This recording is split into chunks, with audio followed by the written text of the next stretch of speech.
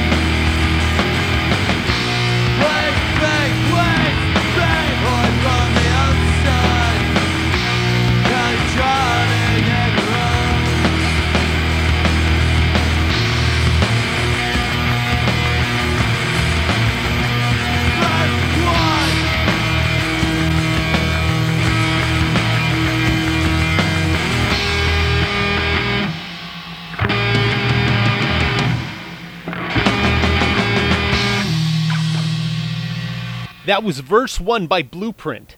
Next up is a band that my old band Whole Lotta Milka shared a bill with one time in December of 1993. Raw Sewage played their set and was immediately confronted by the management at the West End Cultural Center and told that they would never play there again. I would say their music lies somewhere between hardcore and crust punk, but maybe it's best I let the music speak for itself. After all, one of the few lyrics in this song states, "Labels are for losers." The other lyric of this song is the title itself, "I'm normal, you're weird."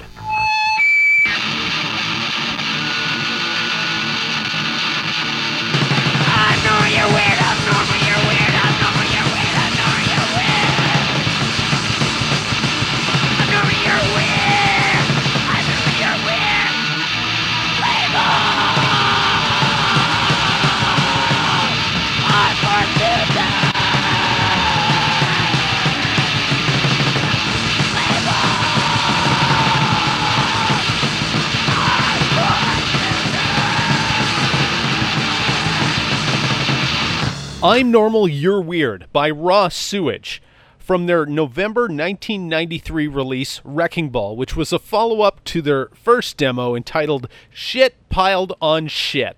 That tune featured Rocco on the guitar, Sludge on the bass, Stupid on the drums, and Sarah Sewage herself on vocals.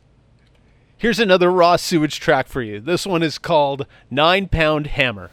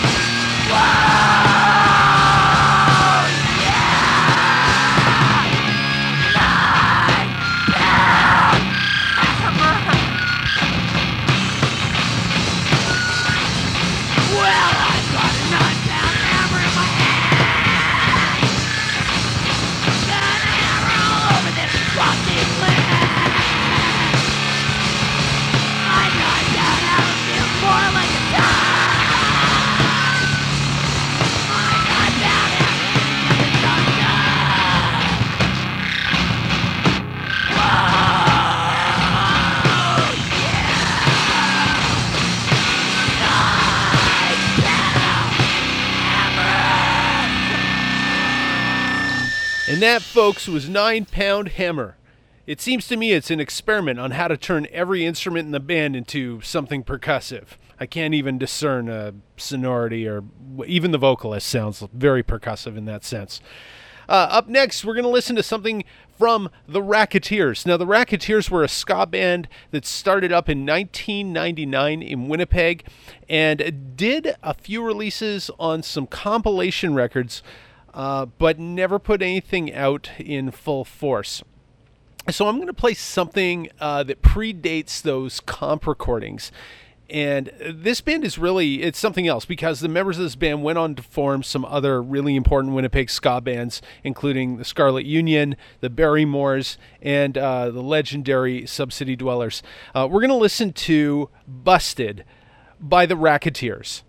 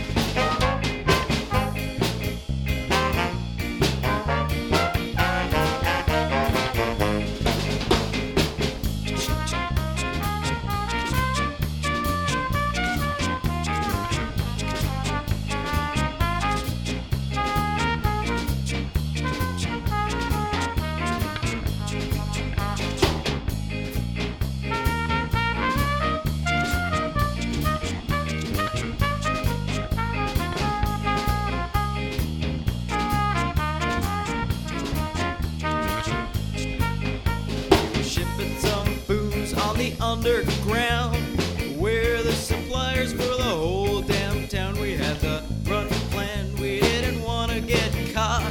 Make some money, have some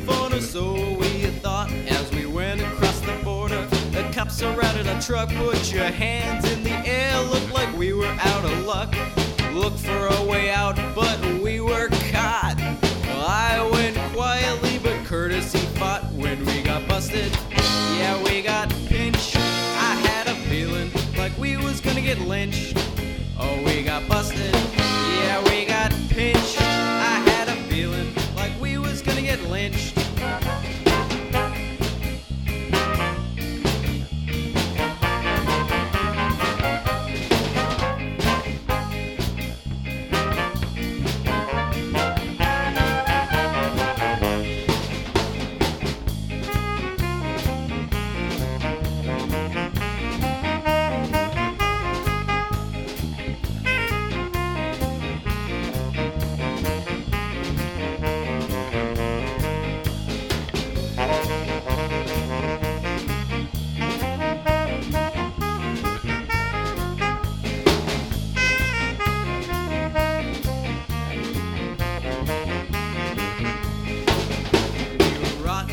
Jail when along came a guard. I decided to play the money card. Bribed him first, the judges next, then the politicians put the case to rest. We were great men and all was fine, but something was lingering in the back of my mind. You see, I had some info kept under my hat. I'd been informed that we had a rat when we got busted. Yeah, we got pinched. I had a feeling like we was gonna get lynched. Oh, we got busted. Yeah, we got pinched. I had a feeling like we was gonna get lynched.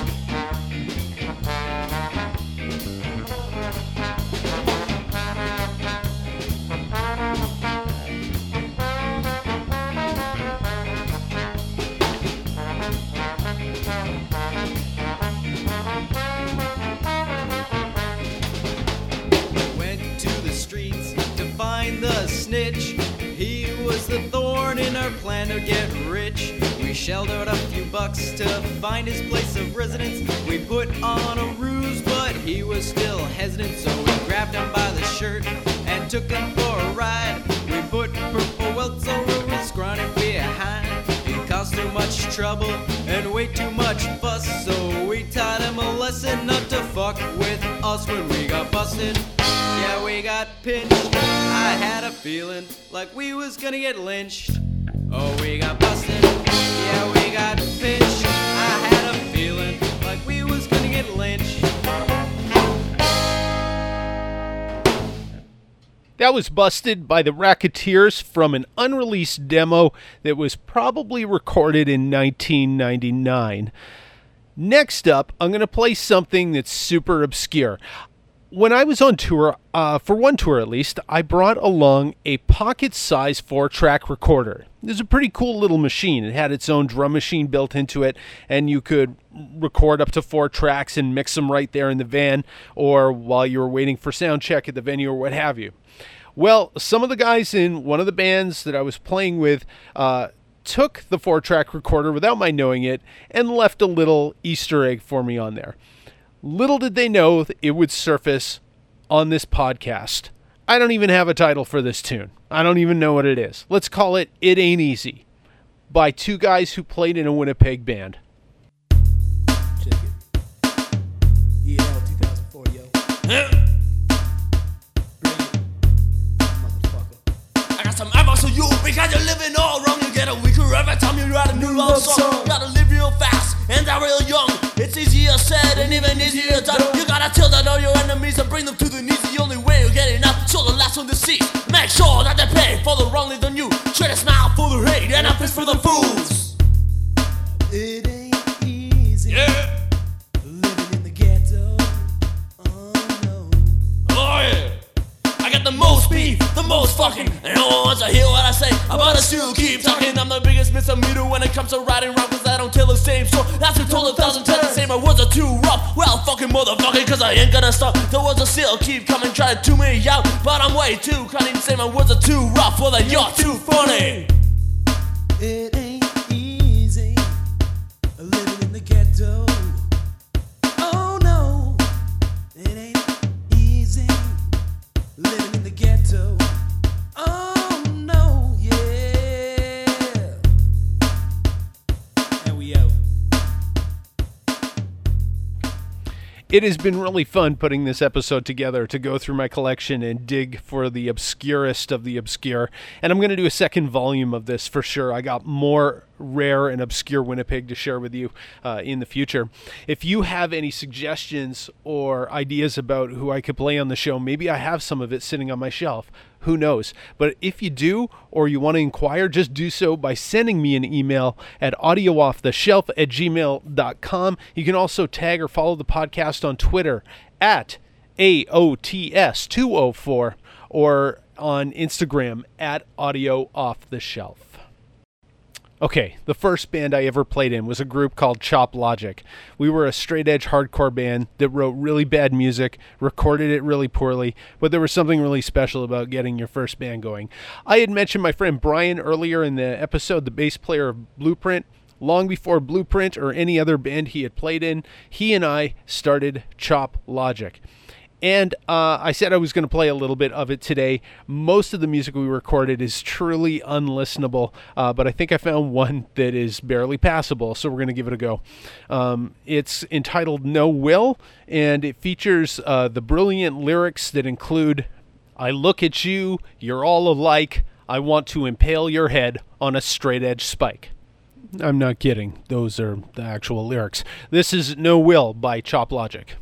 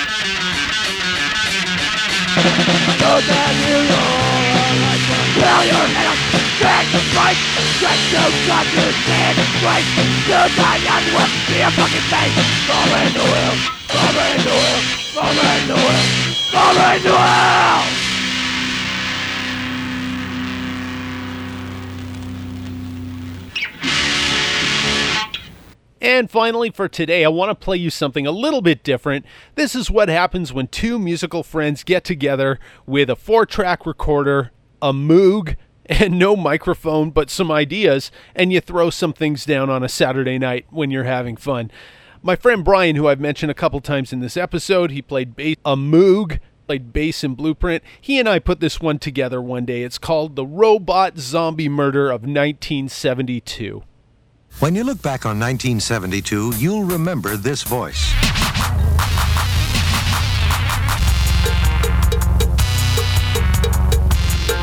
The historic trip to mainland China got good reception, both in diplomacy and on television. We watched Mrs. Nixon visit a commune, which included a school, a farm, and a clinic where acupuncture was being practiced on an elderly patient.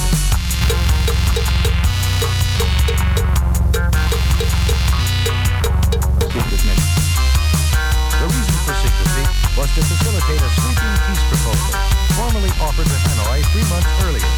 Within 6 months of an agreement, we shall withdraw all body and illness, ache, dolor, arm, brazo, bandage, venda, blood, sangre, burn, quemadura, chest, pecho, cold, romadizo, cramp, calambre, cure. An immediate suit was filed by Democrats, and rebuttal came from John Mitchell, by then chairman of the committee to re-elect the president.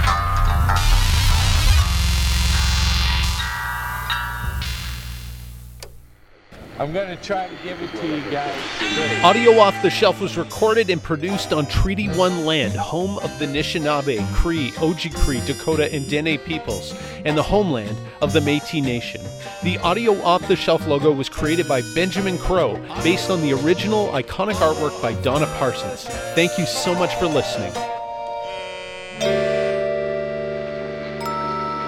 Let's go to the bathroom. I'll show you my hair. A moog, a moog, a moog. Okay, could you do that again? And your voice was like quavering, right? You're not afraid or anything, are you?